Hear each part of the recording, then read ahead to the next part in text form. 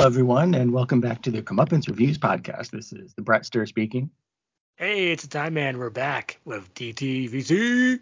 Hey. Matt Poirier. How's it going? Good. Thanks for having me on again. That was a very spirited introduction, Ty. Well, it's our collaborator. Yes. What up? And what a better thing to collaborate on than on our second full movie breakdown. So, just to set this up a bit. So we did a full movie breakdown for the first time on Righteous Kill, aka the Martin Baum story. And it got a lot of really nice, excellent feedback from people. Oh my goodness. People are still listening to it. Which is great.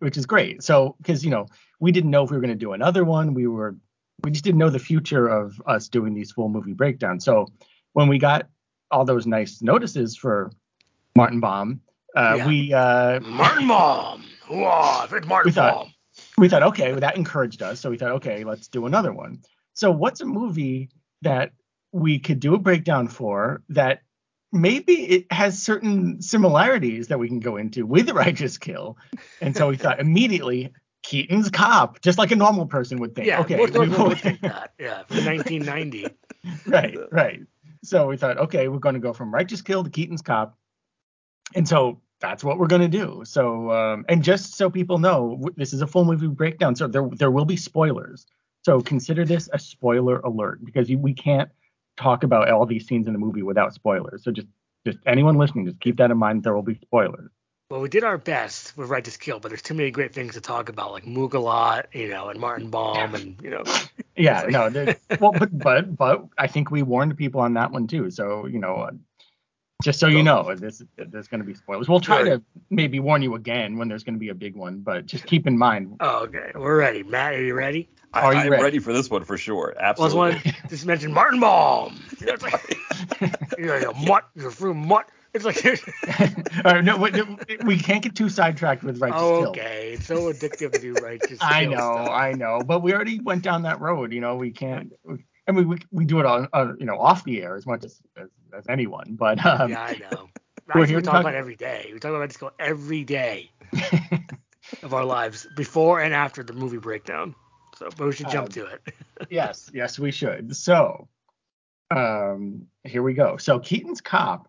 It's from 1990. It's directed by a man named Robert Burge. And he didn't do too much, but he has some other notable credits as a director, which is The Dark Dancer, which is an erotic thriller. That. Yeah, just same director as Keaton's Cop, has Shannon Tweed. And it's a classic E.T. And also, he did a movie that I remember with the Tweedster. And also, he did a movie called Vasectomy, a Delicate Matter, with Paul Sorvino. I heard of that. Which Best Video, the video store we worked in, had. And also that had Abe Vigoda. So possibly, highly likely, that's where the relationship with Abe Vigoda originated from. Matt, did you see those? No. Yeah, thoughts on either of those? Well, so Dark Dancer, I've heard of, haven't seen it yet, but I have heard of it. And Vasectomy, a Delicate Matter, I've heard of that one as well. So it's interesting. There are movies that I haven't seen, but I've heard of. And Keaton's Cop, of course, has been one that I'd heard of too, that hadn't seen before this. So Robert Burge, he might, for his I guess 4 movies that he's directed. He's got like the best collection, I guess, of I've heard of them, but I haven't seen the movies. Right. And Keaton's Cop, probably for a lot of people, is that. Because it's a Canon movie, and as Ty, as you pointed out, Canon always had like how many movies in production? It's like 50 plus movies in production at one time. So some of them got made, some didn't. There were scripts floating around, and some became semi-classics, and this is just another Canon movie, I guess, to them. Say another classic. Another classic, but not to us, because we're singling this out. So I think even people that are like really into Canon movies might not know about this. Now the plot, as described by IMDb, is thus. When a ruthless mob hitman mistakenly murders the wrong guy, a detective, Lee Majors, and his partner, Don Rickles, are ordered to protect the intended target, Abe Vigoda, in this hard-edged action comedy. So. Well, we want to talk about Jake Barber, Don Rickles? You want to talk about what we'll get to Jake Barber. Okay, let's start with the beginning. So this movie takes place in Galveston, Texas.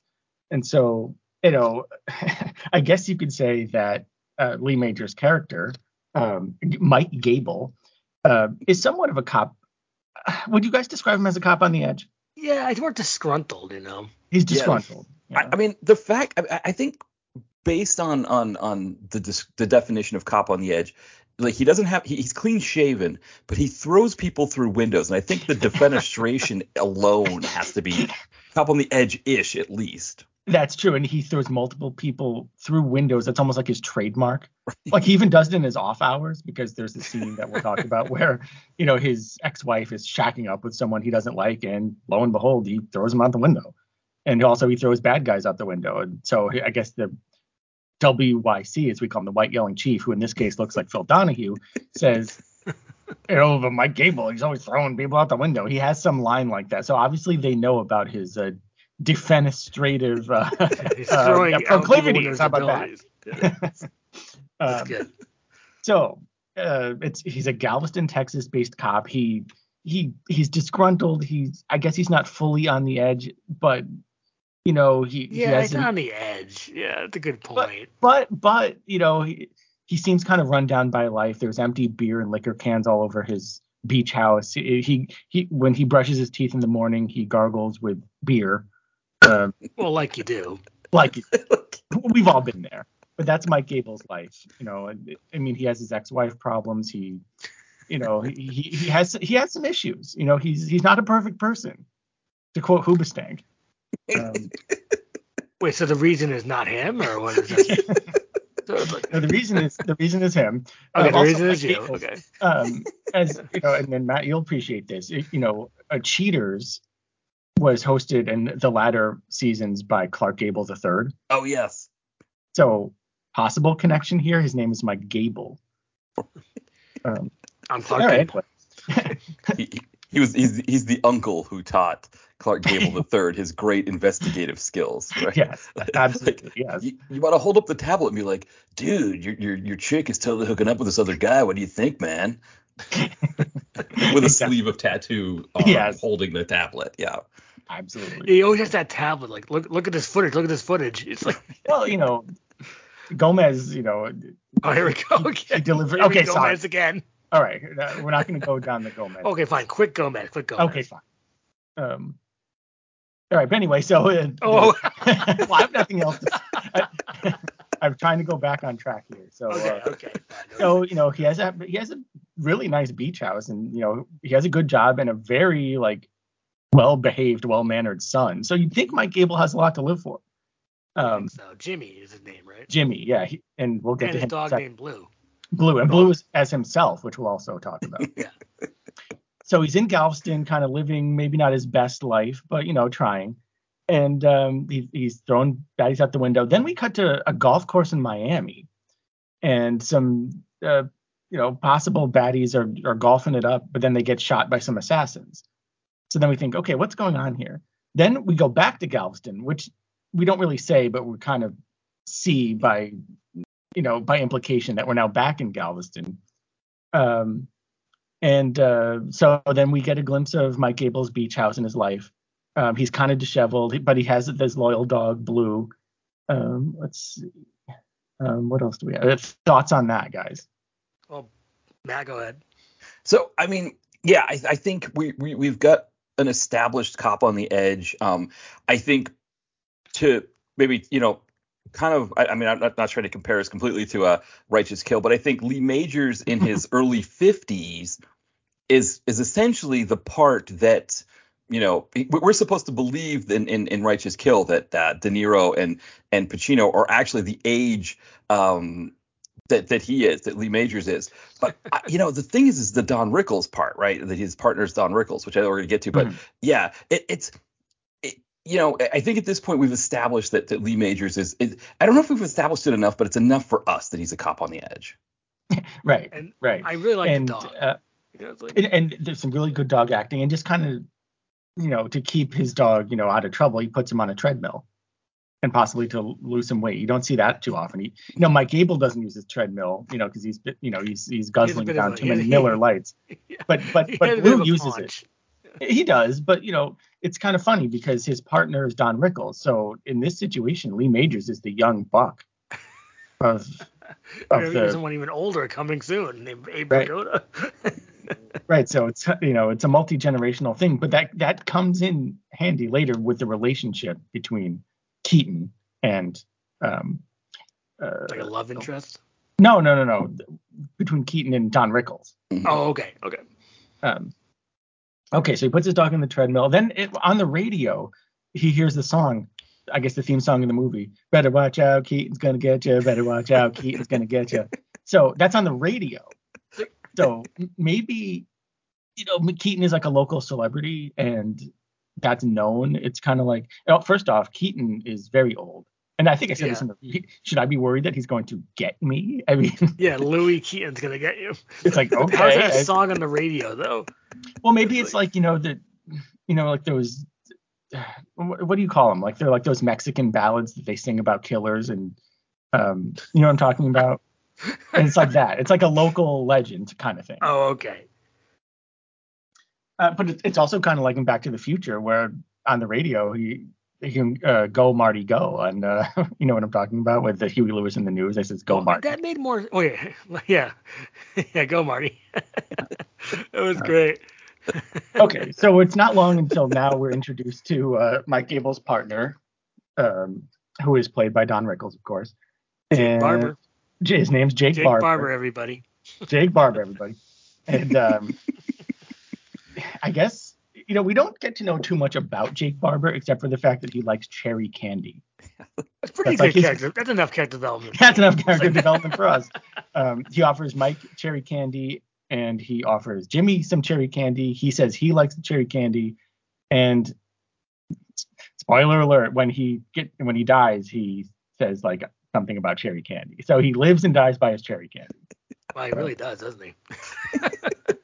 Which is kind of setting up the old person thing, because they tend to like hard candies and Werther's originals. Werther's originals. I think that might be like it does have a pretty good taste. It is butterscotch. I mean, it's like. Yeah. Do you like Werther's originals, Matt or Brad, or? I mean, I've nothing against them. Okay. I've never had one in a while. You don't think to buy them at the store? Nah, you get them at your grandmother or grandpa's house. But we're getting older, so I don't know what's going on. So you're gonna develop taste for them, is what you're saying.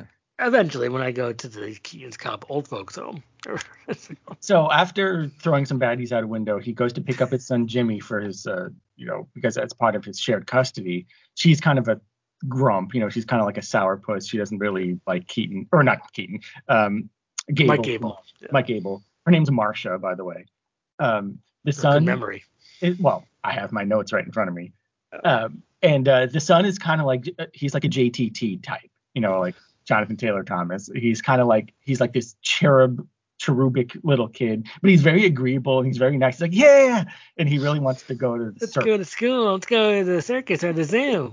Yeah, no, he wants to go to the circus, and it's, as Ty and I were saying, it's kind of like nowadays these kids are on their damn phones and tablets and everything. Yeah. Back in 1990, it was more than enough for a kid to want to go to the circus, which I don't know if kids are interested in going to the circus anymore, but Jimmy certainly is.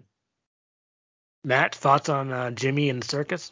Well, yeah, because I recently saw is it A Time to Die, the Tracy Lords PM flick. Oh, that's right, yeah. Her son is like a weird PM version of Jimmy Gable, right? Like he wears like suits and he makes gross peanut butter sandwiches where Jimmy Gable doesn't wear suits, but and he asks,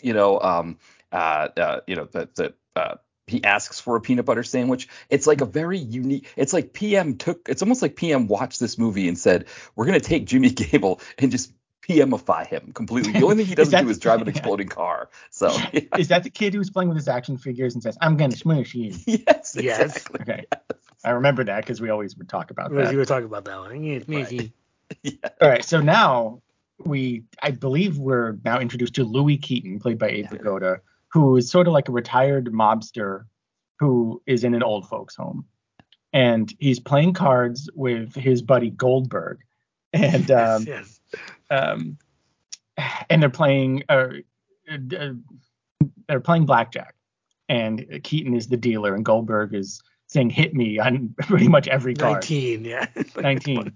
And but it shows that Keaton, for all his flaws or his past, he's not a cheat. he doesn't cheat his friend just because he can't hear or see too well, which I think possibly, if I'm not reading into this too much, right off the bat shows that he's not entirely a bad guy. Like, there's a phrase for that in script writing. It's like save the cat, I think it's called. Well, he's a Vagoda of a heart of gold. Yeah.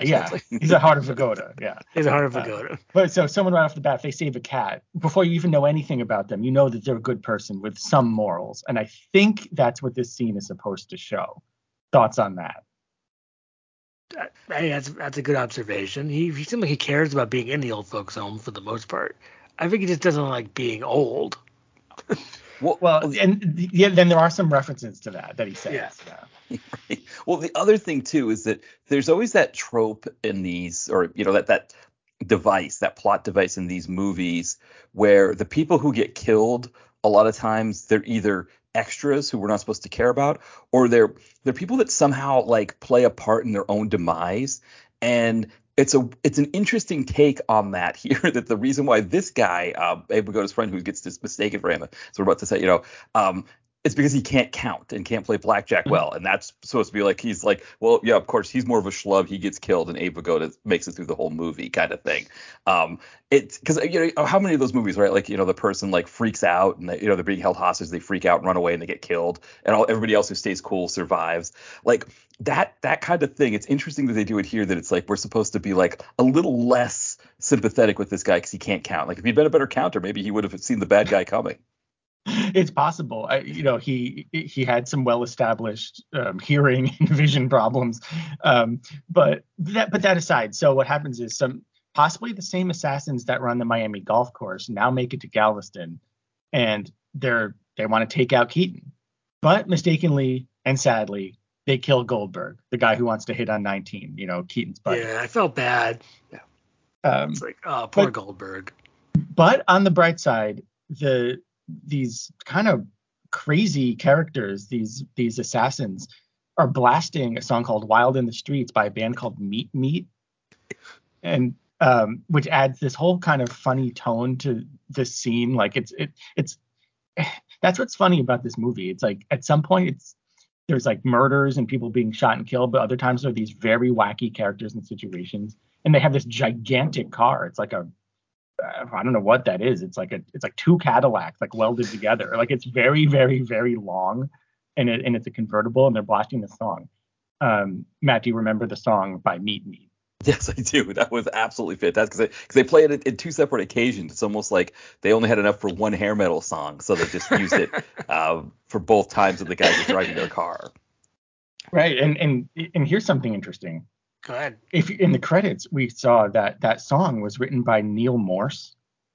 Now, as a fan of Neil Morse and his band Spock's Beard and Transatlantic and his solo material, this is very funny and amusing to hear because like his later stuff is so like sophisticated and elegant and very, very different. But you got to start somewhere. And knowing Neil Morse and how smart he is and what a good musician he is, I feel like this Wild in the Streets song is like a very kind of tongue-in-cheek and almost insulting, like he's making fun of hair metal, I think. So that's kind of interesting. But anyway, then we get some more of the chief who looks like Phil Donahue, and he yells and remember you had another show in the early 2000s before the Iraq War, and then he got canceled. It's like, do you remember this?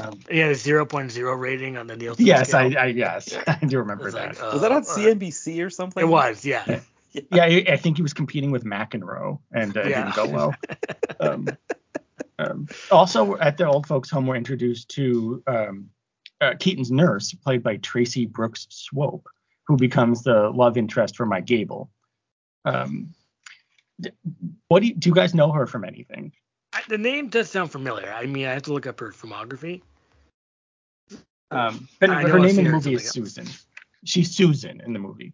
Okay, and she kind of gets wrapped up in all this. I mean, she's kind of caught between wanting to protect Louis Keaton from Mike Gable, but then she realizes, she's caught in the middle between the two. I know she's on episode of the A-Team. Oh. In season 3. And I know we've seen a movie with her called Terminal Entry. Oh, she's in Terminal Entry. Right. Yeah. Okay. Oh, it looks like she was in Countermeasures, a Michael Dudikoff subslog. Oh, that's with Christopher Titus? Right. No, that's Crash Dive. They got the fake Christopher Titus in the Countermeasures. Right, exactly. Yeah. She was Captain Blake, so she was one of those like how did they do that in those movies where it was like you'd have the female officer and they would have to they'd have to make sure you knew it was a female officer, and like maybe she, like, I can't remember if she was like tough or something, I can't remember, but they're always trying to pull the whole Aaron Gray. I think it was the Fall Guy where Aaron Gray was in her Navy officer's outfit. Yes, exactly. Compared to Lee Majors. Yeah, I didn't even think of that. So yeah, you got to wear the cute Navy officer's outfit. It has to be like a tight shirt and her hair's pulled back and go, sir, right. Yes, sir. Yeah, exactly, with the skirt and everything. Yeah. Right. Exactly. Which I think is probably a lot influenced by A Few Good Men and Demi Moore, and trying to go after that kind of look, possibly. Yeah. And Ty, you made a comment when Gable first shows up at the old folks' home that he is a prospective client. Yeah. And he's kind of, shopping around. The shopping around is like, yeah, I feel like they might be going there soon, so this is taking a look. The thing I love about Rickles is that he's like 5 years younger than Abe Vigoda, and they even talk about how they knew each other back in the day. It's plausible. But it's it's like the difference between old folks home and active duty police officer is like 5 years. Right? Very it's like fine you retire, line. And 5 years later you're in the old folks home. Yeah, very fine line, which is one of the very amusing things about this movie. And of course, Ty, you also expressed fears that he was going to immediately throw Louis Keaton out the window. Yeah, I thought so. Whenever Mike Gable shows up anywhere, as we've seen so far in the movie, he shows up and throws whoever he doesn't like out the window. So that would have been amazing. There's no real reason to think that he wasn't going to do that. I know. I thought he hated him. It's like, he really hates everybody, Mike Gable. It's like called him Mike Cable. Right. But it's like which was very inexpensive at the time. 1989, 1988, 1990. I thought you were comparing this movie to Gamer. Oh, his name was just regular Cable Vacay. Yeah. Oh, I thought you were talking about the X-Men character Cable. Him too. Yeah. So yeah, so two different kind of cables. We got the classic our TV cable, and we got our gamer cable. We got our X-Men cable. So from here we get some interplay between. We'll pull the plug in that conversation. Okay, between Rickles and Vigoda, aka Barber and Keaton.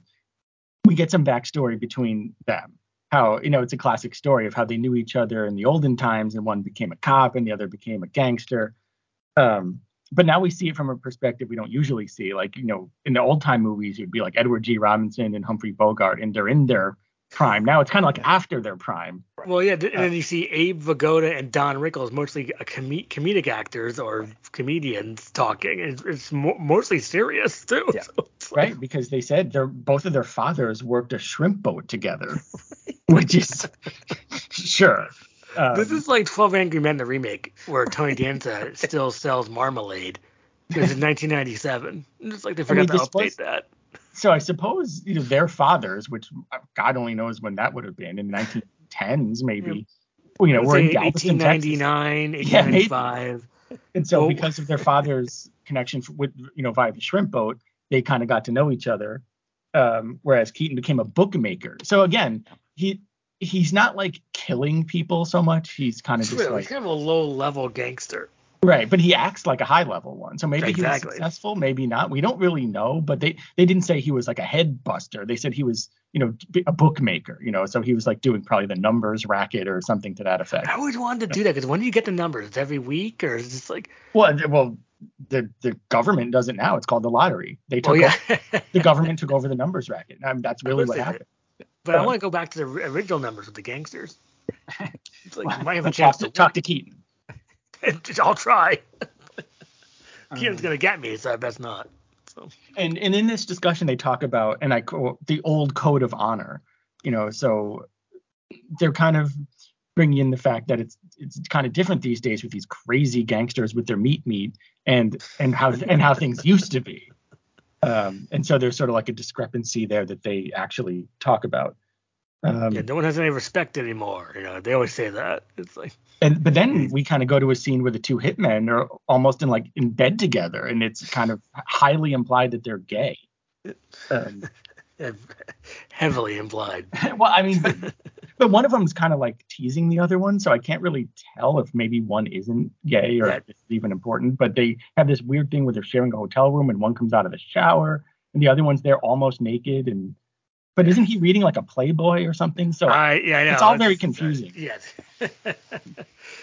Matt, thoughts on these gay gangsters? Yeah, I mean, one of the things too is going back to the actual hit that they perform. It's almost like an Andy Sedaris like hitmen kind of thing, right? Remember That's true. It is like that. Yeah. Yeah, those two guys that would always like do goofy stuff, and eventually they'd be like on a some kind of hydrofoil or whatever, some kind of cutesy aquatic device and get blown up. But it's like the hitman. I guess it was like kind of like implied that either they were gay or that was part of their cover. But the thing I don't understand about having a cover is you go into a retirement community, a nursing home to kill one of the residents there. And instead of like trying to be as surreptitious as possible, trying to get in and get out with as few people seeing you as possible, the hitman actually goes to like everybody on a different floor and says, how do I get to room 302? Can you show me where 302 is? And it's like, oh, and now there's a dead body in 302. So maybe the guy who was asking how to get to 302 the whole time is the one who committed the murder. Yeah, it's just great hitmen. They do great work. They really do. And also they show up, blasting loud heavy metal music in the most conspicuous car imaginable.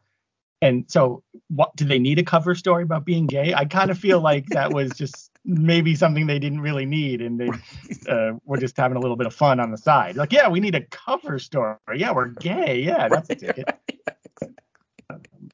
But unfortunately, it's not all fun in gays because we now something tragic does happen. And in the midst of this melee and a shootout that ensues, Jake Barber, Don Rickles, gets shot with a shotgun. Now, I don't know how many other movies this happens in where you get to see Don Rickles shot by a shotgun, but I can only imagine that Keaton's Cop is the only one. And for that alone, I think it should get some points for originality. You would think. And he mentioned something as his last words were about cherry candy also. Of course they are. Well, it looked good. It's like...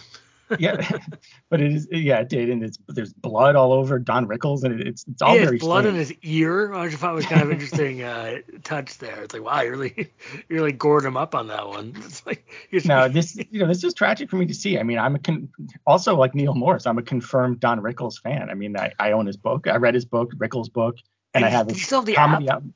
Oh, here's an interesting fact about me. Okay. When I first got a smartphone, an iPhone, the first app I ever downloaded was the Don Rickles app. I didn't know there was a Don Rickles app. Oh, there is. And it's still on my phone there. today. Yeah, you tap his face and he calls you a hockey puck. And hockey puck. It's like, so I don't know if it's still around in the App Store, but download it today. And and I have his comedy album. I'm probably more than one, but it's called Hey Dummy. And hey, dummy. It's like, and I love Don Rickles. I feel like he is just so great and so needed in today's politically correct times. Just listening to him and seeing him to me is like a balm for my soul. It's just like he's just such an. I mean, he's. Wait, did you say Martin Baum for your soul? Yes, I did. Well, Martin Baum's in all our souls. Now, but here's a question I wanted to bring up with the group. Now, when we see the emotions of Mike Gable at this point, aka Lee Majors possibly, is it that it's Mike Gable's character that he doesn't seem to care about much? Or are we in like a Burt Reynolds situation where there's a lot of just open contempt for the material and he just doesn't care? I think it's a mixture of both. Okay, so is it Mike Gable? Is it Lee Majors? Does he care? Does he not? I feel like we might need to untangle this. It's mostly his character because he's always disgruntled. Because Lee Majors, he didn't look bored when he made The Fall Guy for like 100 episodes. It's like, we probably like those paychecks more. Yeah, well, maybe his voice. Sometimes his voice sounds a little tired. Lee Majors. So it's like, yeah. All right, well, we could be charitable. Jake Barber, yeah, your cherry candy. Like, yep. Cherry candy. Majors. Nope. And we could just say that this is all, his character. It's actually. This is method acting. Yeah, it's Gable. So it's Gable acting. Yeah, I don't call him method acting. It's called Gable acting. So then, and also in this shootout, I believe Gable kills the two punks. So they die. Awesome. So they pay the blow price. up. Yeah. So there's some shooting and blow ups, kind of putting this in the action category, more in Cannon's wheelhouse. Well, wait, Matt, what was your opinion on Lee Major's performance? So I think it, like you said, maybe a mixture of both, but I think also too, I think if he was bored with the material and just wanted to get this thing over with and get the paycheck, he could easily lean on, no, I was just playing the character if anybody ever questioned him. So I think I bet that's probably what he was doing, like behind the scenes. I wouldn't be surprised if Robert Burge was like, hey, come on, Lee, your partner of 30 years or whatever is dying here. Could you give us a little more? No, Mike Gable wouldn't give you a little more. This is how Mike Gable will play it. All right, I'm not going to argue with you, Lee. We'll do it again. That's my hunch anyway. Yeah, I mean, it's a good hunch. It's highly likely. So then after this whole brouhaha, R.I.P. Jake Barber. R.I.P. Jake Barber. Yeah. This is like what was his name in Righteous Kill? A Stubby or Stubby? Chubby? Yeah, thank you, Stubby. Stubby, okay. no. Yeah, so this is the no Stubby no moment in this. Yeah, movie. this is Jake Barber, no. But in a way, this is almost a necessary thing because Jake Barber kind of gave his life for the cause. In other words, what's he going to do? End up at that old folks home like Louis and I think play that's what blackjack? he was saying, but he didn't want to do that. So much like Bon Jovi, he went out in a blaze of glory. And what we learn though is that both Mike Gable and Louis Keaton have Jake in common. So right, Jake is like the access between them. Yeah. So that his death almost bonded them together because now Louis is now in protective custody. He's under the control of Mike Gable and the police department. So they were kind of like he has him under. It's almost like because they know all the hitmen are trying to kill him. So they put him in protective custody with Mike Gable kind of at the head of all this. And they're driving around and almost they team up. So we have Louis. We have an unlikely buddy cop situation now with an elderly former possible gangster with a disgruntled Mike Gable. And so that's kind of where we are at this point in the movie. I hope they don't kill each other first. It's like it could have been a show. That could have been a TV show. Keaton's Cop sounds like a show because Keaton's Cop is a very weird title. Right, and we'll talk about that. Yeah, about that. Yeah. So now, after this sort of one more thing I want to mention. Oh, sorry, go ahead. So think about this for a second. So Don Rickles, he gets shot with a shotgun in a movie. Correct. That's the sentence. It's like if Buddy Hackett got killed with a shotgun in a movie. With a hacksaw. Buddy Hacksaw. No, I see what you're saying. Well, yeah, we did kind of touch upon that briefly, that it's very strange. But, this came out in 1990. It was probably shot in 89. This was a crazy, wild time for movies and crazy stuff happened. Let's go back in time just for fun for a second, because it's like, so if Don Rickles gets shot with a shotgun and Buddy Hackett gets killed with a hacksaw, we can go back to the old-timey people for a second. Like, I can't think of any. Red Buttons. Red Buttons or Danny Kaye. Red Buttons gets shot with a silencer or something. Just like, because the other thing too is that this is a Don Rickles who does not tell a single joke the entire time. Excellent point. And I think with him with Abe Vigoda, I mean, those were classic.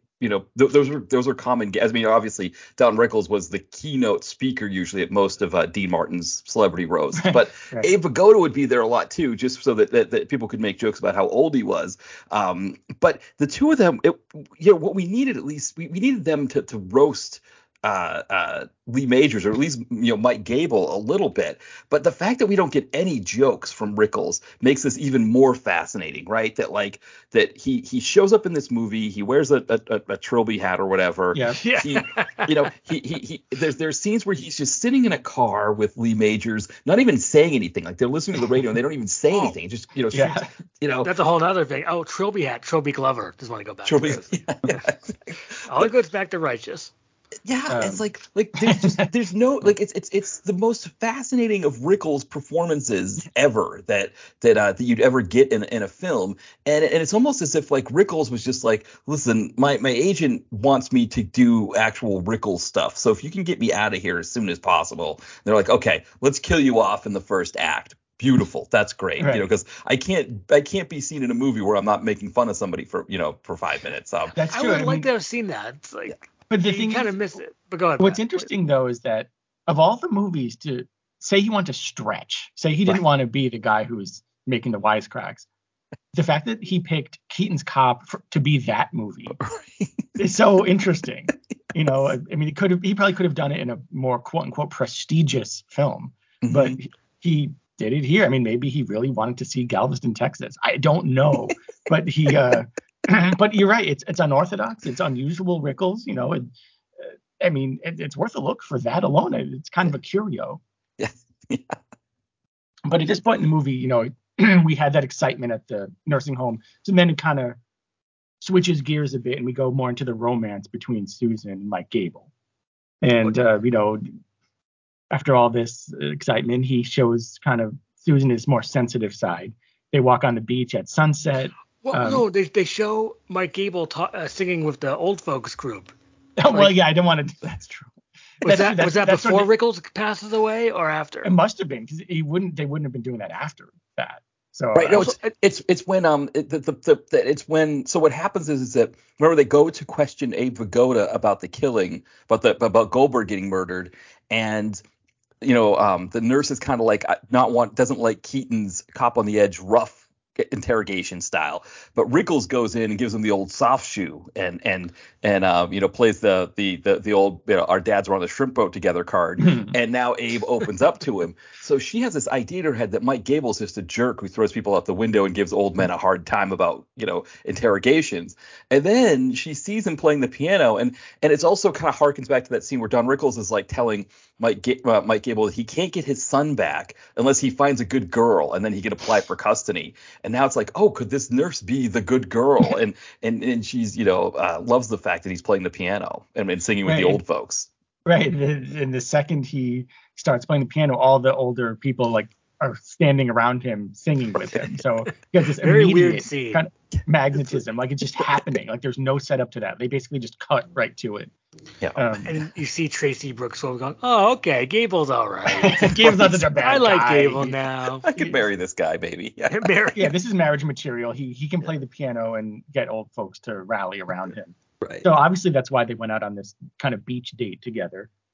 On this beach date, Lee Majors is wearing quite possibly the shortest shorts I've seen for some time.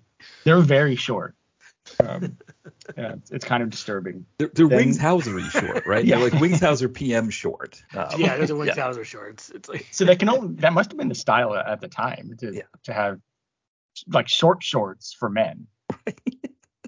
It brings them back to their childhood, right? They're like, because all of these people were old enough that they would have worn short pants for a long period of time until they were a certain age, and so then, so then they go back to it being like, yeah, that's right, Mom, I'm gonna wear the short pants again, I'll show you, Mom. that must be yeah, Mom.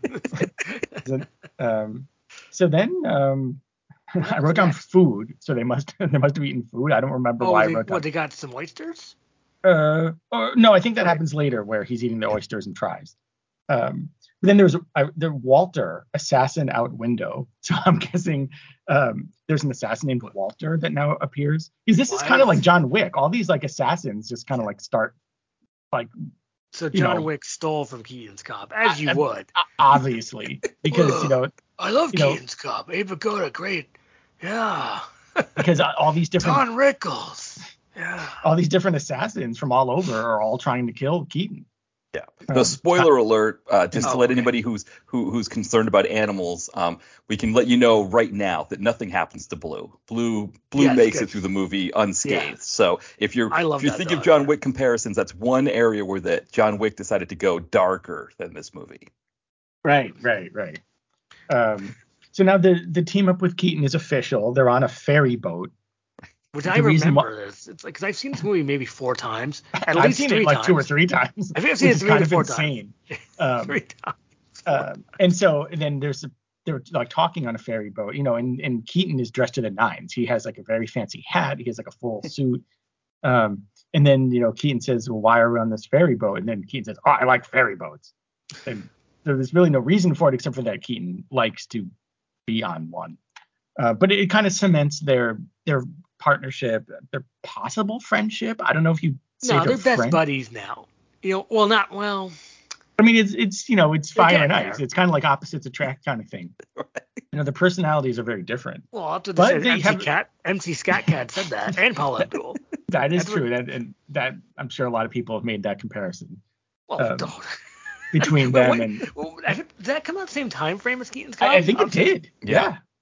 What happened to MC Scat Cat? He should have had another song, Well, I think he got a full album after that. So I need to buy that. Can you find that for me, Brett? I'll keep an eye out. Yeah, because he had a single on MTV after that song, and it barely. I don't even think it made it onto like Yo MTV Raps or anything like that. I just see that. I have to see Ed Lover's like, whoa, we got the new hot single from MC Scat Cat. Well, I mean, I guess it shows he's not much without Paula. They kind of have, because as we've seen in Keaton's Cop and that song, opposites attracting was very big at that time. Mm-hmm. That was something people are interested in seeing. So now we have an interesting confrontation with a guard at this building that's going to become important later. He's eating a sandwich. A lot of the sandwich is on his face / beard. And why are they at this property? There's something interesting going on here, because there's maybe this whole Keaton scenario where everyone's trying to kill him could relate back to this certain piece of property, and it's guarded by this kind of slovenly man. Because did they mention like the semi-villain of the piece already, or which is Big Mama? I don't even think we've gotten to Big Mama. Wow, that's late. I think Big Mama. I mean, we've heard about her. Her. She's played by June Wilkinson, who is kind of an interesting. Yes, that's why. I remember that. I think was June Wilkinson in Snowline, Brett? I believe she was. If you saw a lot of June Wilkinson on the website back in the day, that's all we had, was just a bunch of June Wilkinson. So maybe this confrontation with as I call them, sandwich guard, possibly made them hungry, so they go to get Keaton's favorite food, which he can't get in the nursing home, which is oysters and French fries. I hate to cut you off again about that, but remember Keaton gets mad at the guard. He's like, "Well, you're a fat slob, you're not sandwich." He's like wants to beat him up. And he's gonna fight him, and then he goes into a fighting stance, and he picks up like a 2x4, and he wants to take on this guy who won't let him into the building. Matt, thoughts on this slovenly guard? So yeah, I mean, well, the guard in particular was just absolutely fantastic, and I think he was. And I loved also that as Keaton is trying to break them up, he's also questioning the guard at the same time, like, who owns this place? What's going on here? Stuff like that. And the guard just will yell out an answer to him, like, I can't, I'm not at liberty to tell you that, or something. That's like, okay, I'm trying to get Abe Vigoda out of here. And then one quick thing going back to the ferry ride, I learned through this, and this was not I'm kind of embarrassed to admit this, maybe I should know my U.S. geography better. I didn't know Galveston was an island, that it's not part of mainland Texas. Okay. When they said we're going what did he say, we're going to the mainland, and I was like, what does he mean we're going to the mainland? Isn't Galveston the mainland? No, Galveston's the island, and then the rest of Texas is the mainland. So interesting. I didn't think I knew it was an island either. I just thought it was maybe on a coast. Right, that's what I thought. Yeah. Well, so this is educational too.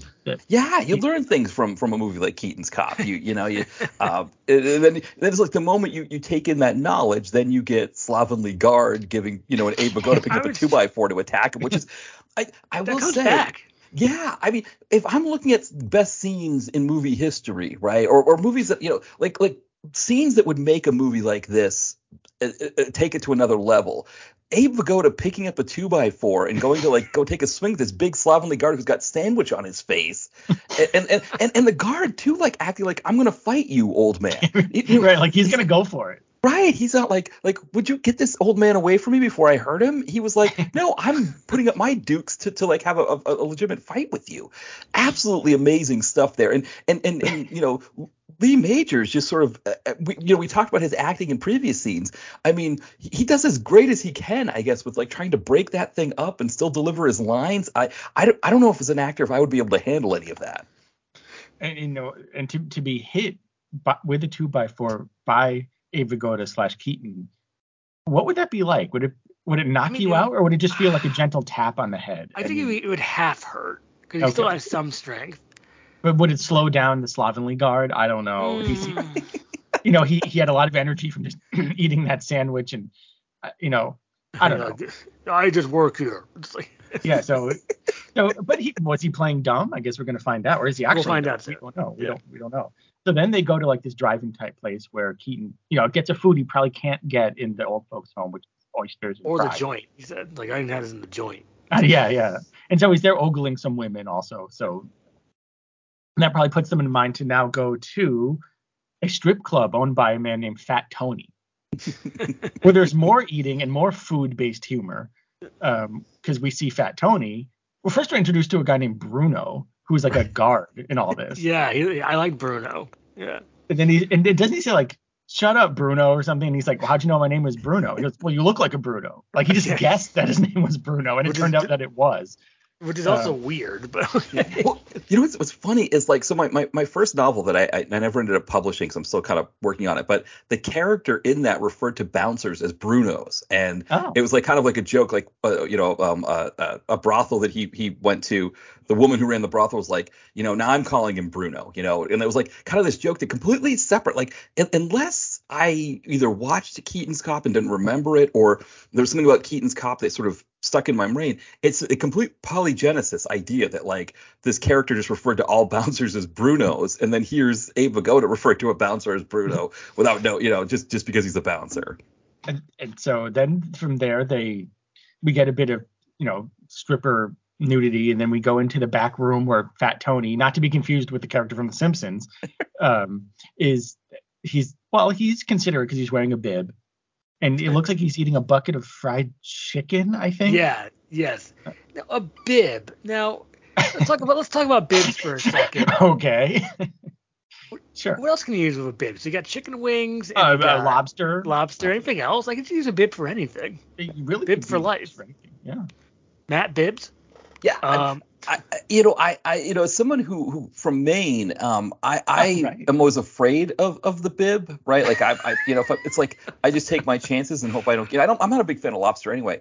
But yesterday here in Philly, somebody was visiting us. We were going to this sandwich shop called Paisanos, and I got this like this brisket one that had like horseradish like sauce on it and stuff like that. And like by the time it all came to me, like the juice and the meats and everything just caused the whole thing to like drip everywhere. And I probably could have used a bib in that sense. Like I probably, I should, and I just seen this movie and I wasn't thinking. I probably could have stopped at like a children's like, clothing store or something like that and picked up a couple bibs for myself. So you go to Baby Bib or Baby Gap, I guess. Babies are us. Do they make adult-sized bibs unless they're like the lobster kind? The lobster kind are the only kind I know, but I've actually never explored the world of bibs, so it's possible. I thought someone's bumper sticker, speaking of lobster, has got lobster. LOBSTAH ? Well, that's how they talk in Maine, obviously. Yeah. So after getting some information from Fat Tony, go back to Tony. Who's like another comic character that eats a lot.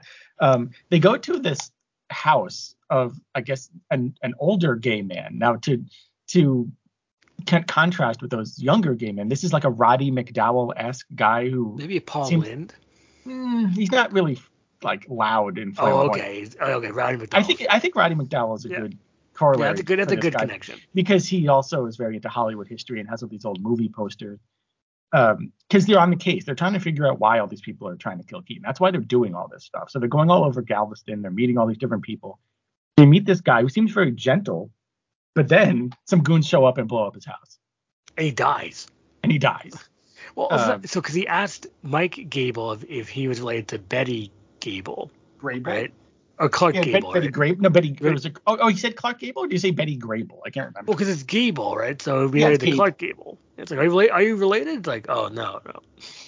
But then I guess this so incensed Keaton and Gable that they go on this lengthy car chase / shootout, which takes up a lot of screen time.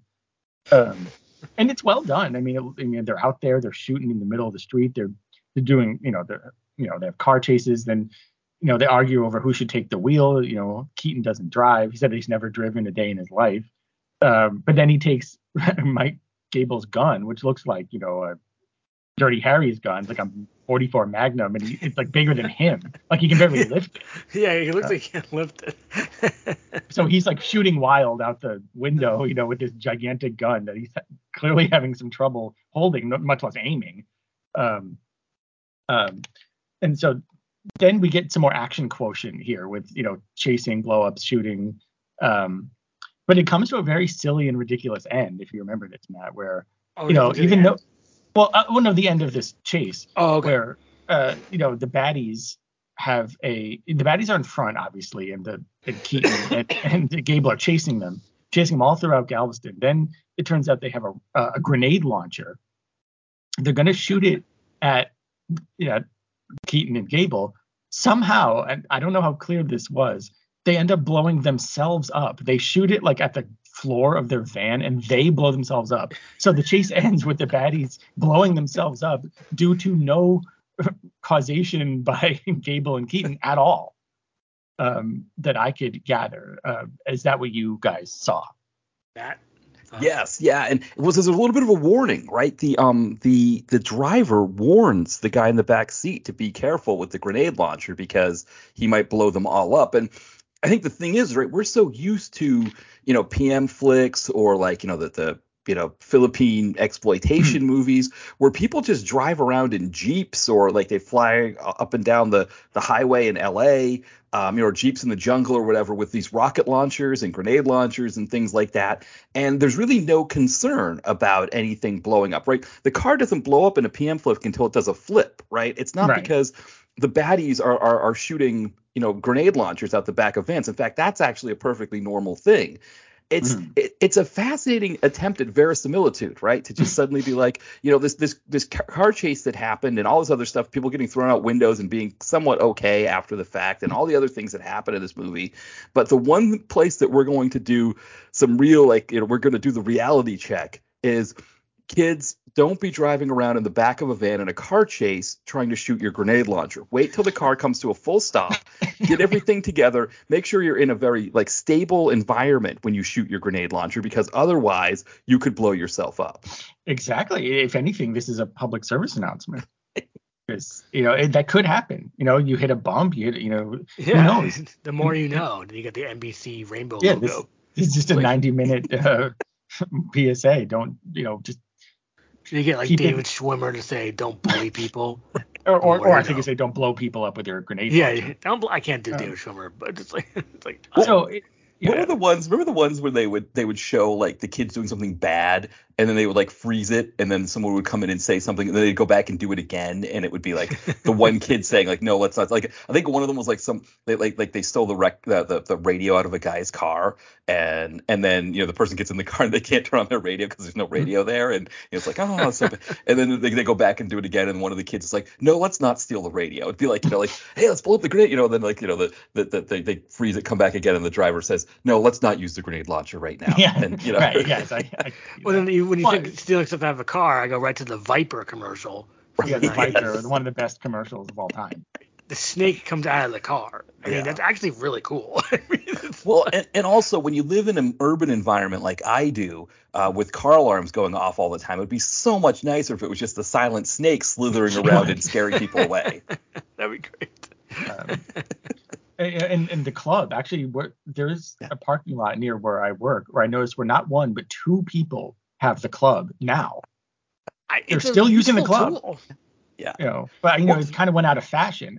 But apparently, maybe one person at this job, I don't know what job it is. It's just a job near my job. One person must have been talking hey, I have this club and it's really great. It's I'll get the club. Now there's two people with the club, so it's kind of funny. You never see it, but in this one parking lot, there's two.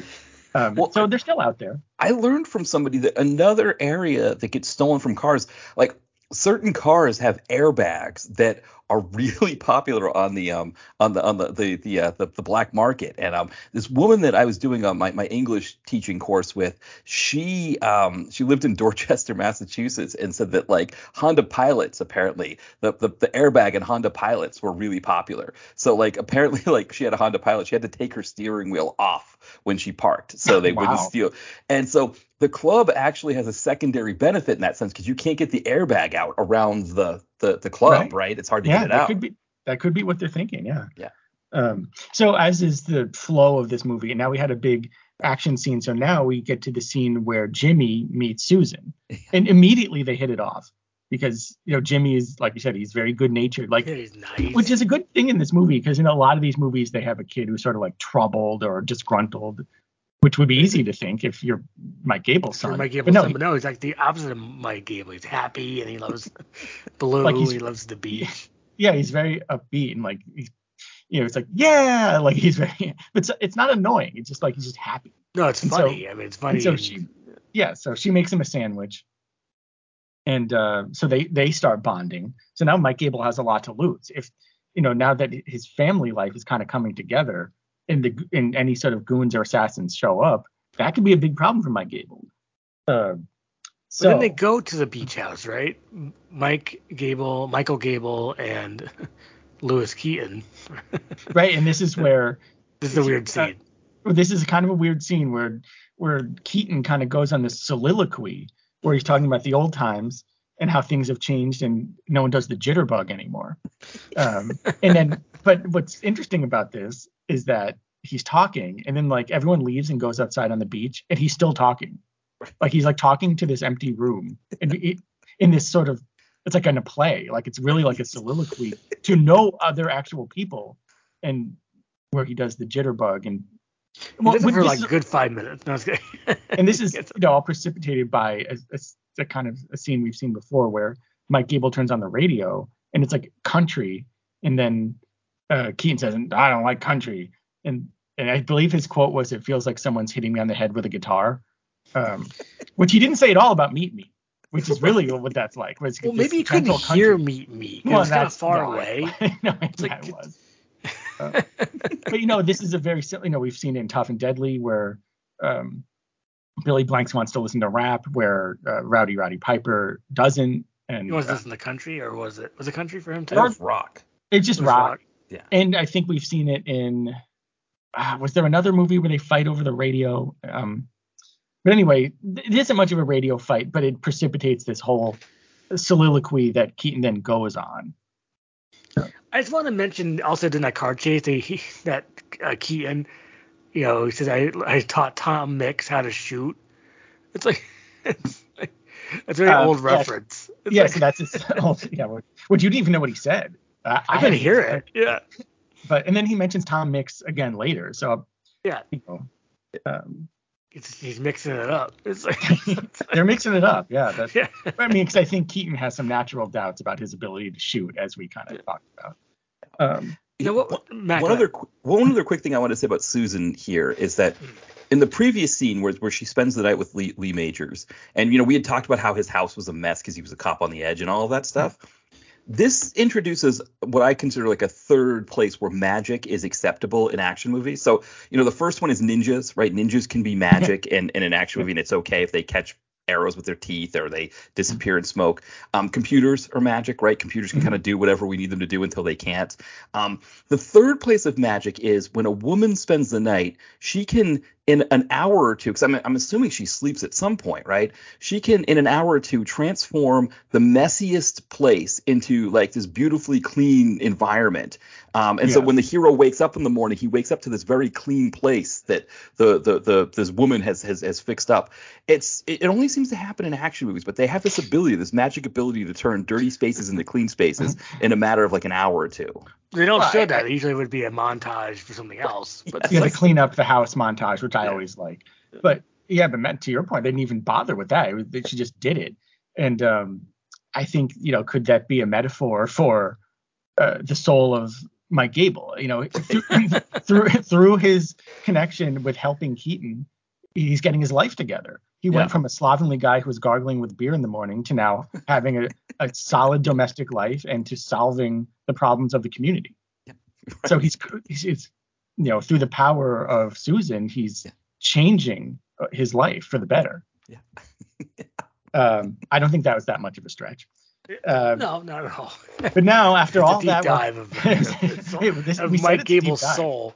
Yes, the soul of Mike Gable. That could be the name of the episode, The Soul of Mike Gable, a Keaton's Cop Breakdown. It could be. We could talk about that. Yeah. We need a title anyway, so I have trouble thinking about a storytelling. I was thinking we could call it Let's Watch Keaton's Cop. Okay. Because that's a fun kind of infight. Let's watch Keaton's Cop. Yeah. In this episode, another movie breakdown begins with DTVC, the guest, and we're talking about Keaton's Cop in 1990. So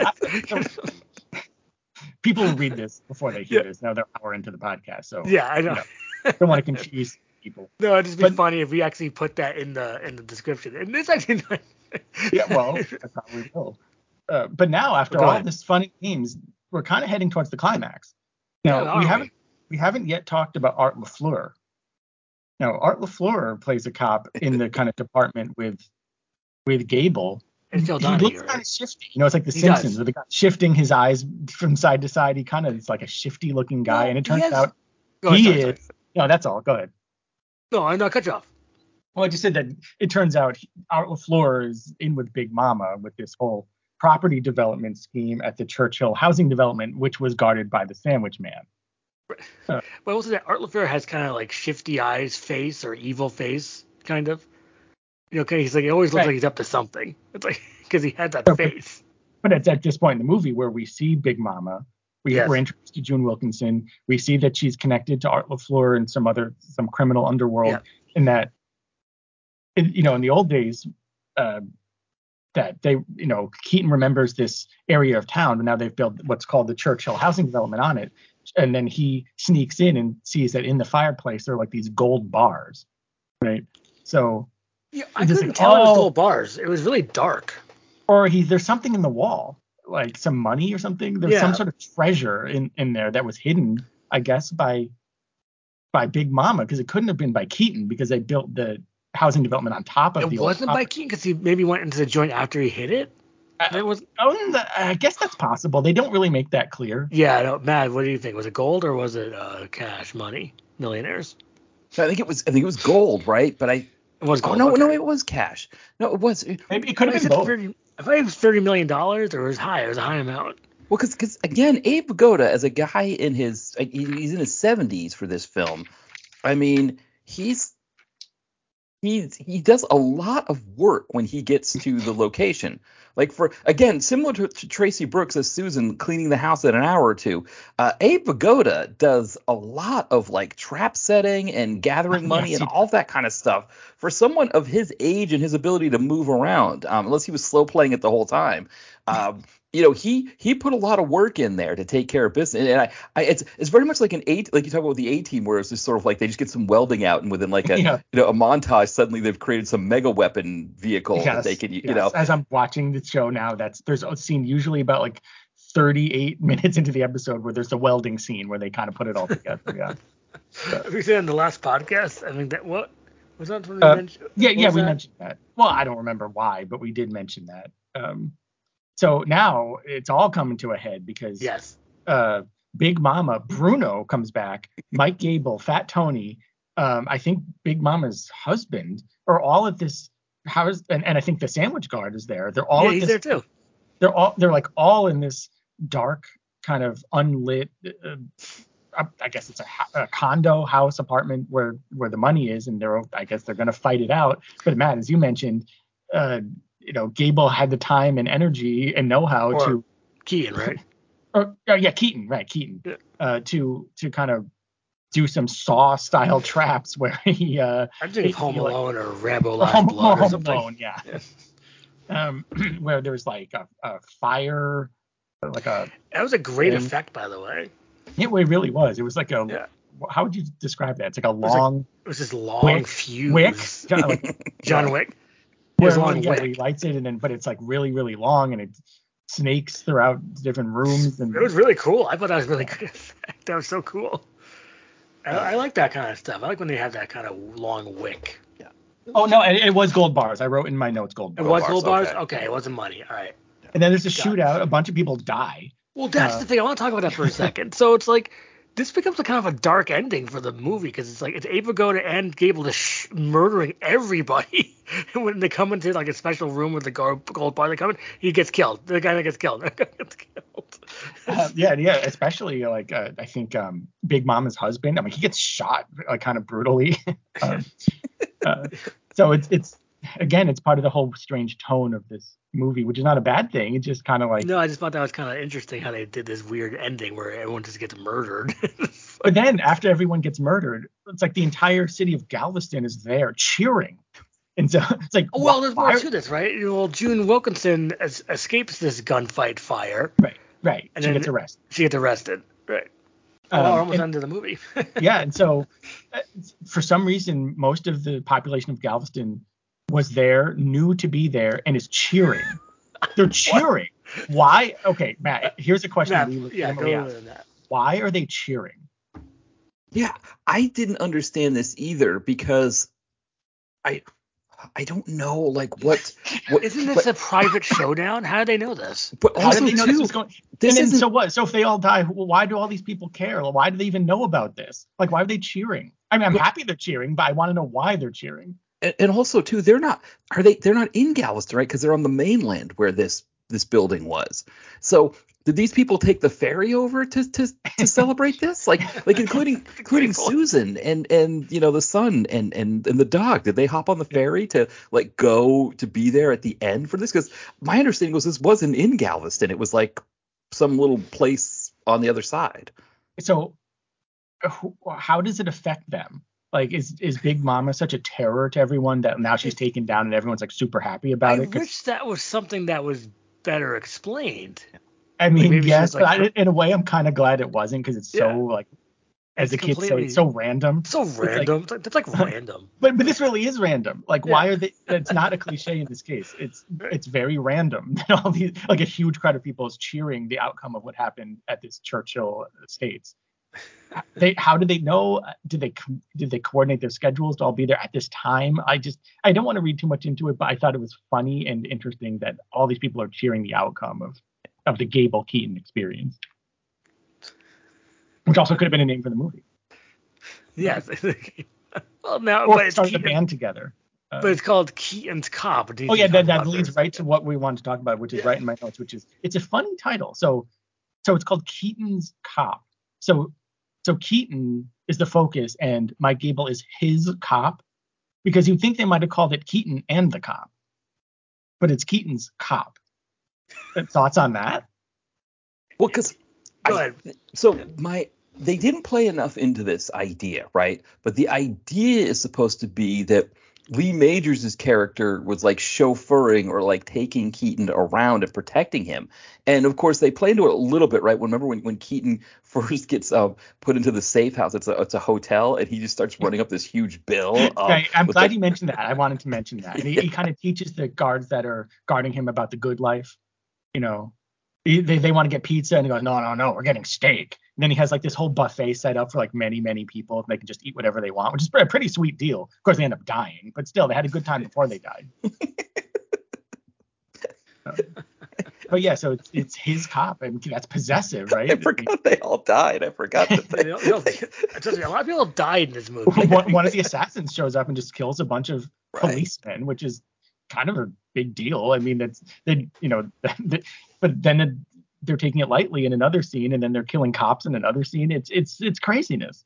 Well, again, it goes back to that idea of people being complicit in their own demise, right? That like you get Goldberg, who can't count and can't see, so he's prime for the killing. But then you get these two cops who, when they are supposed to be protecting Abe Vigoda, working and making sure he doesn't run up a huge room service tab, they're instead enjoying the fruits of that, and they're eating all this great stuff too, and having them, I don't know, he doesn't cut them any suits, but they definitely drink and eat and stuff like that. It's almost like, it's almost like, I don't want to say they deserve to die, but that's how these movies kind of set it up, that we're not supposed to feel as bad that they bit it.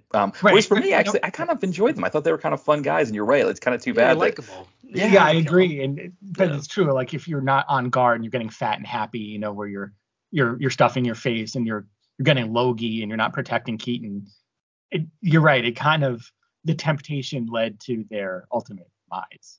So I definitely see what you're saying.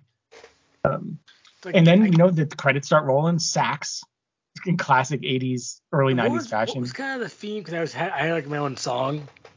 The end song was really great. It was an instrumental song, but we added lyrics to it. I don't remember the tune right now. It's but like Keaton. Keaton. Yeah. Keaton. Yeah. I mean, that could have been a single. They could have released that as a single, but Well, because it was they like already had opposites attract, just like. well, no. I think you think Wild in the Streets or Keaton's Gonna Get You. So there's That's true. That's true. It should I'm be surprised said, they didn't play that again at the end. there's of a the lot movie. of good music in this movie, and it's funny that because I thought they did close the movie with Keaton's Gonna Get You, but they don't. It's this other song. I thought it was going. I don't remember that it was this other cool like instrumental saxophone. Maybe it's Abe Vigoda on saxophone. Yeah, maybe he's like the guy from Lost Boys. Yeah, that guy's great. I mean, like he clearly stole the movie. But I mean, we're lucky to have that. we really are. And we kind of touched on this, but the last thing I have in my notes is that one of the funny differences, if we're going to compare and contrast Righteous Kill with Keaton's Cop, is that in Keaton's Cop, the elderly and older actors admit they're old. Right. They say I'm old. This is about, they make cracks and jokes about their age. Whereas in Righteous Kill, they don't. No. And they pretend they're young, and that's where a lot of the unintentional humor comes from. So at least in Keaton's Cop, you got to give them credit for their honesty. I'm 35 years old. Yeah, they didn't do any of that. They all, Tom Cowan. Keaton and Keaton Rickles. and Cowan, or what's the other guy's name? But it's like, Rooster Turk. It's like. So I don't know if you guys have any thoughts on that, but just that they. No, I see. Because Canon's almost like Millennium or New Image in a way. They're almost like the successors. So it's kind of, I can see the similarities a little bit. And also June Wilkinson and Abe Vigoda were in Vasectomy, A Delicate Matter together. See, that's why it all goes back to that. They're Burge mainstays. Yeah, the Burge stock company. Yeah, the Burge players. It's like... the Burge players. So I guess that's it for the breakdown. Matt, you also watched something else with a certain Majors. So funny enough,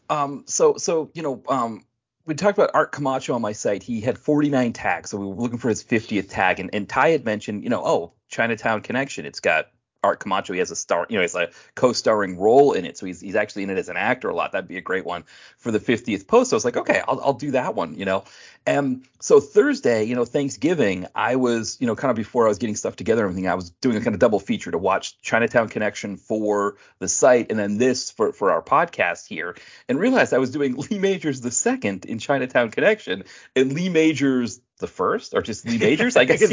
Regular Lee Majors. Regular Lee Majors for this one. So it was a Majors double feature, which was really fun. And it's funny, Lee Majors the second, he's just like, he's like, I don't know, like you're kind of like your schlubby, like I don't know, Matlock, like investigative. Kind of a younger Kiefer Sutherland looking guy, right? In the movie, at least. Yeah, he's very much like the guy that like Matlock would send out to like do some investigative stuff for him, like while he was solving a case, and this guy would like show up with his mustache and his bolo tie maybe and tight jeans, and he'd be like asking questions, and then maybe someone would shoot at him and he'd like run away and have to be like, I couldn't believe it, Matlock, but I did get some information for you, that kind of thing. But I am a fan of Chinatown Connection. That's another movie we could actually probably do a full breakdown on. It's a lot of fun, and I remember enjoying it a lot. I mean, it was a blast. And Bruce Lai, of course, Matt. I love Bruce Lai's hair in it. Oh, his hair, and then the members only jacket with the tie in that one scene. I mean, and then like the scene where like the funniest thing about it is how they try to play up this whole like East meets West thing, and like Lee Majors II is supposed to be like almost like Roddy Piper and Last to Surrender type character. But they really don't do enough with it. Like the most that they do with it is Lee Majors II goes to Lai's house, and Brinka Stevens, of all people, is Lee's wife or Lai's wife. And she's like, do you want dinner? And he's thinking, because it's so Asian in here, even though Brinka Stevens is not Asian at all. He's like thinking it's going to be like some fancy Asian dish. And he's like, well, I'm actually more of a meat and potatoes guy. She's like, well, we're making hamburgers. Is that fine? It's like, but like instead of being like, I've already eaten, or what are you having? What would, before he says I'm a meat and potatoes guy, he's just like, I'm a more meat and potatoes guy. That was like the most that they got in the whole East meets West thing, which I actually kind of appreciated because they we had more like, finding Coke and cheese wheels and, Bruce Lai and members only jacket to make it a much better deal. Yes. Yeah. I mean, we could talk more about Chinatown Connection at another time, but I do find it interesting that you did a Majors double feature. That's amazing. Without intending to. Like, Yeah. it was one of those things where it's like after the fact, I realized I was like, oh, I'm doubling up on my majors here. You got a double major. Double major. You have to go back to the minors. That's what Major League did. Major League. So it's like, Majors League. That could be a Lee movie. Majors League. Oh, that would be a great movie with those two. I think Majors the Second hasn't done anything since Ice Cream Man, right? Oh, I forgot he was in that. Yeah, I don't think he's done anything since then. I think when I looked him up for the review, for some reason he just got out of the business completely, whereas Lee Majors is still making stuff. No. Do you want to do another good. like final thoughts on Keaton's Yeah. Let's do final thoughts. I mean, because this is like Righteous Kill. I had like contemporary critic reviews. I didn't really find. I mean, we have that. our review. I mean, we have our. But I mean, there's no one from the New York Times or like Newsweek talking about this. Vincent Canby didn't review. Yeah, no, Vincent Canby. So I guess final thoughts. I'll go first. My final thought would be it's an entertaining movie. It's an unusual movie. It's one of those only in the I'll say 80s, even though it came out 1990, but it's only in the video store era type of movie that we kind of touched upon. It's, John Rickles gets shot with a shotgun. There's a bunch of wacky characters, but then there's some more serious moments and some more funny moments, and it's all a big mishmash, and it's very entertaining. It's over before you know it. It's never boring. And it's just one of those only at that place and time type movie. I don't think you could make it today. And I think, and the themes are interesting because, normally there's young kids like Sean Ferris and all these young kind of himbo characters. Here it's like older characters, which is not explored too much, certainly in movies like this. So I would say it's absolutely worth watching. And as of this recording, it's on Tubi. So you can watch it on Tubi. It is on Tubi. Okay. You checked Tubi, Brett? I checked. Well, I checked, yes. And as of right now, it's on Tubi. It could go away tomorrow, but it's on Tubi right now. They must have just added it. I think they must have just added it. Okay. Yeah, no, I think they must have just added it because I had to do it on YouTube, but then also you can rent it on cable. So you went on Gable. Too bad that's not. You guys didn't give your final thoughts because we could end the podcast on that. Oh, okay. That could be my final thought. Matt, what's your final wrap up on Keaton's Cop? So I think if Righteous Kill didn't exist, right? I mean, Righteous Kill. What a terrible world we'd be living in. Yeah, exactly. But we think of Righteous Kill as this movie that like we feel lucky that this thing exists, right? Because it's just so out there and absurd, but it's so much fun to watch. I think if Righteous Kill didn't exist, Keaton's Cop would be that movie. I think Keaton's Cop is still a lot of fun, and it does it. It's like until the existence of Righteous Kill, Keaton's Cop was the movie that we're talking about when we talk about that kind of thing. I get what you're saying, yeah. Just so many ridiculous things that happen in this movie with Abe Vigoda, with Don Rickles, with Lee Majors, with a dog named Blue, just all kinds of stuff just going on. It, like you said, it's a lot of fun, and it's one of these quirks of movie making that when cinema was invented back in, whatever, the late 19th century, whenever it was, the concept of a Keaton's Cop never would have crossed anybody's mind. But we've got it, and it just is we're so much better for having it. Yeah, I think that's I like your point. I do like your your upbeat, positive attitude about this. Yeah, like we should be thankful. I mean, it was just Thanksgiving. We should be thankful for Keaton's Cop. That's a great segue into my final thoughts. Hi, what's your final thoughts? Because we're lucky to have it because it's another wacky canon movie. So out of the 50, 100 movies they produce a week, this came out of the assembly line. You just can't believe it. It's more than that. It's more than just an assembly line, though. This is something a little bit different because you have Don Rickles getting killed by with a shotgun. With no jokes. It's like, no jokes. Yeah, jokes. Yeah, he doesn't call anyone a hockey puck. He doesn't, he doesn't insult anyone. You're right. It's there's this, and then I think is Blue like Lee Majors' like real dog. I think there was something about that. That's his dog. I think Blue was great. Jimmy was great because he wanted to go into zoo dance, and it was kind of somewhat of an upbeat tone until the end. Everyone gets killed, but it was. But then people are cheering though, so they cheer. So it's a happy ending for Keaton. That's what's good about this movie. Actually, it's kind of lighthearted in a way. Yeah, it's I mean the definitely presence worth of a Jimmy watch. and Blue. Yeah, oh yeah, and the presence of Jimmy and Blue, and to a certain extent Susan, they give it that upbeat flavor to kind of counteract some of the more violent and darker moments, which are here. Yeah. So those are my thoughts. So All right, well, that's it. I mean, that's our breakdown of Keaton's Cop. If you've seen it, if you love it, just let us know. And yeah. We found something important. Oh. Isn't this the 100th episode? Oh yes, I think this will be the 100th episode. So what goodness. better way to celebrate the 100th episode? Yeah. I wish you started at the with beginning. with a movie which possibly features some 100-year-olds. Yeah, exactly. You should move that line to the beginning of the pod. No, can't do that. We'll save the gold for the end. You have to reward people for listening to all through this. And if you have listened to all of this, thank you. And also, if you listen to all 100 episodes, thank you. Oh, yes. If there's anyone out there that's done that, thank you. Which kind of reminds me that the Fountain Man was saying that we haven't thanked the Warriors in a while. Oh, he said that the other day? Okay. So I do want to thank all the Comeuppance Warriors and, of course, the Fountain Man himself, who's a great guy and a fan of the show and just a good friend. One of these days, he should hopefully pop on. He could talk about his that would be memories. Good. And movie theater memories. That was something. Matt, I know we're talking about that. Yeah. We can work on that. We can develop that. We can talk off air about that. Okay. Just want to get that out there to people to tease. It's like, well, the 100th episode, I guess, you can't really go without doing this. It's the 100th episode. It's great. Love Keaton's Cop. Okay. It's like a great movie. I love Abe Vigoda. Don Rickles. I was gonna be. He's gonna be my vice president, but I picked Pence. Okay.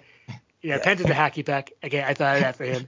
It's like, Abe Vigoda died in January 2016. Didn't stay around long enough to vote for me, so I kind of hold that against him. But otherwise, otherwise, great friend. Louis Keaton, great guy. Louis Keaton. If he would have voted for me if he just stayed alive a little bit longer. Okay. Yeah. I thought he was dead before too, but it's like he's still alive. I thought we could go one whole episode with no Trump, and we were close, but I can't. We were close. We were so close. Wow. What did you know? What you wanted a non-Trump kind of thing? Okay. No, we all love your Trump. I'm just kidding around. I know, just Keaton around.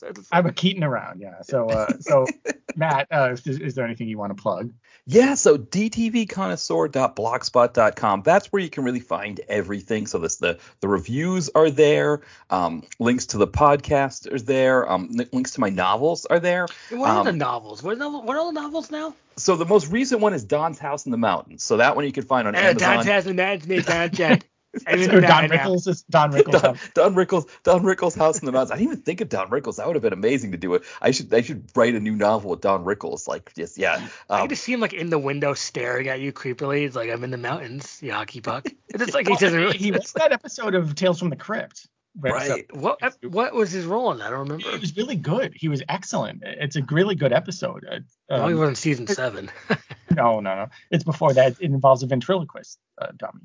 Yes, Mr. That's Engels, right. the ventriloquist. Yes, I do remember that now. Thank you. Yeah, because would he be considered like public domain at this point now that he's been alive long enough and he's passed away? Is he public domain that you can just write about him? I don't know, but you can, Matt, as an author, you probably know about historical metafiction. Like you could include Don Rickles you can interpolate him into any novel you want. Right. You do Don Pickles or something. Well, you don't even have to. You can write a historical novel. You can have Abraham Lincoln doing stuff and saying things. Like you can do whatever you want. So like if you want to go down that historical metafiction route, you could include him as a character in a novel. Well, that's a good point. And also like Ty's point about the Don Pickles thing, where like people would know it's Don Rickles, but then I could do whatever I want with him, and people wouldn't be like, well, Don Rickles never did that. Don Rickles that's not Don Rickles' past. He was this person or that. It's like Don Rickles was doing the celebrity roast at that time. He wouldn't be over in Switzerland or whatever. It's like whatever you do. So there is that part of it too. But then like actually having it be Don Rickles, like even this idea of like a police officer, like a Keaton's Cop. Like he just like meets Don Rickles and has to Don Rickles is like some crazy idea where Don Rickles is like an informant for the mob or something, and it's just like but it's actually Don Rickles. Yeah, you could write an unofficial sequel in novel form, a Keaton's Cop 2, Right. And Ron Pickles is involved. So. Well, it's like Albert Pion did he did a sequel to Streets of Fire, right? Road to Hell, where I mean he did get Michael Pare in the movie, but he just did his own sequel to it. I could just be like, yeah, I'm just gonna write my own Keaton's Cop sequel and just be like, I guess. Is canon? Who owns the rights to Keaton's Cop to be able to come to me and be like you can't just use those characters, It's like, and then again, I would have to go, the tie route and just be like, it would be, Mike Cable instead of Mike Gable. Yeah, it could be called After the Cheering. Right. Keaton's Cop 2. Right. Like what happened after? But that's the question you would have to answer as the author. You'd have to. What happened after the cheering? The crowd cheers as Mike Gable and Jimmy and Blue go away. But what happened next? Find out. Keaton's Cop 2. Keaton's Cop 2 after the cheers. And what are your other books again? So we had Dawn in the Mountain. Dawn's House in the Mountains, Holtman Arms, right. A Girl and a Gun, and then Chad in Accounting. And all of the novels have new covers. So remember in the past, I just did the title and my name was just like a blank, one color cover. I've added designs to the covers now. So they all have designs for anybody to, check those out. And then like Dawn's House in the Mountains, I discovered if you go to Amazon and type in Dawn's House in the Mountains, it comes up. The other novels, great. I think the other ones don't show up because like there's something else that's close enough to them. Because Girl and the Gun, if you change it to Girl and a Trump, I feel like that would be something. Like, what would that sound like? The girl and the Trump, I'm the Trump, and she's the girl. Okay, it's like I think 11:45. You have to support the president. She's not as good as Melania, but she's okay. Not my type. Not my type. Not my type. Yeah, I'm the 45th president. Okay. I may have sexually harassed her, but she's not my type. Why would I sexually harass her? She's not my type. I would never do that. No. I wouldn't do that. Okay. And Holtman's Arms is like Trump Tower. You just change everything to Trump. Okay. It's like. Because Trump's president, right? You can actually use him for anything. I think that's like one of the things. Like the president is like fair game for anything. I think, right? You can always do anything with the president. And you got this right in front of you. Trump in accounting. It's right. Trump in accounting. For Mar-a-Lago for my accounting business. Right. Okay. My accounting is the best. Trump accounting is the best. Yeah. And everybody goes like, you did a horrible job accounting all this. Yes, but we got your money. Yeah, we got your money. That's what we needed. Get your money. It's in the mail. Trump checks in the mail. Okay. Quote. What's his name from Low Blow? Leo Fong. The check is in the mail. Check is in the mail. His line delivery on that is all time. Low Blow. Yes. That could be a breakdown movie. You want to break down Low Blow? Oh, Low Blow would be wow. Yeah. I don't know if I can do it without laughing the whole time. Well, we should come up with some ideas for another movie breakdown. And we have what? We have Low Blow, and then we have Chinatown Connection. You can't go wrong with either one of those. And we can come up with some other ones, like some like other movies like that we both really like, but people don't talk about so much. Like I would say we maybe should not do like Miami Connection or San Francisco. No, people have done that. People have done that. So I think Low Blow, Chinatown Connection, or what's that crazy one that Yorgo Agnanovsky. Warrior of Justice. That would be a crazy one. Why do I remember that on top of my head? It's nuts. The movie's insane. Like it's that. You gotta watch this one, Matt. Did you see this one? Richard. That Lynch? One I haven't seen. No, Low Blow definitely, but I haven't seen Warrior of Justice. That's just. Because that would be a good excuse for you to watch it, So hopefully it's on YouTube or that looks like a Tubi. Yeah, I don't know if it's available. We'll have to look into that. But in any case, Ty, anything you want to say about Comeuppance Reviews? Oh, that's right. Well, I've got to do our plug. All right, so comeupancereviews.net is the website, which is also on Facebook under that name. Ty Comeuppance is on the Twitter or X. Ty Action Rocks is the Instagram handle. You can find me there. And the movie I posted was Zombie versus Ninja. A classic Godfrey Ho silliness because it's Ninja November on Instagram, I guess. Oh. And I at least watched that one. So it's like. You have a ton of ninja movies in your collection. So. Oh my! I just haven't watched it. I have Ninja Fantasy, Ninja Weapons of Death, Super Ninja, Ultimate Ninja. It's like it goes on and on. It goes on and on. Yeah. So anyway, get the other ones. Yeah, some other ones. But.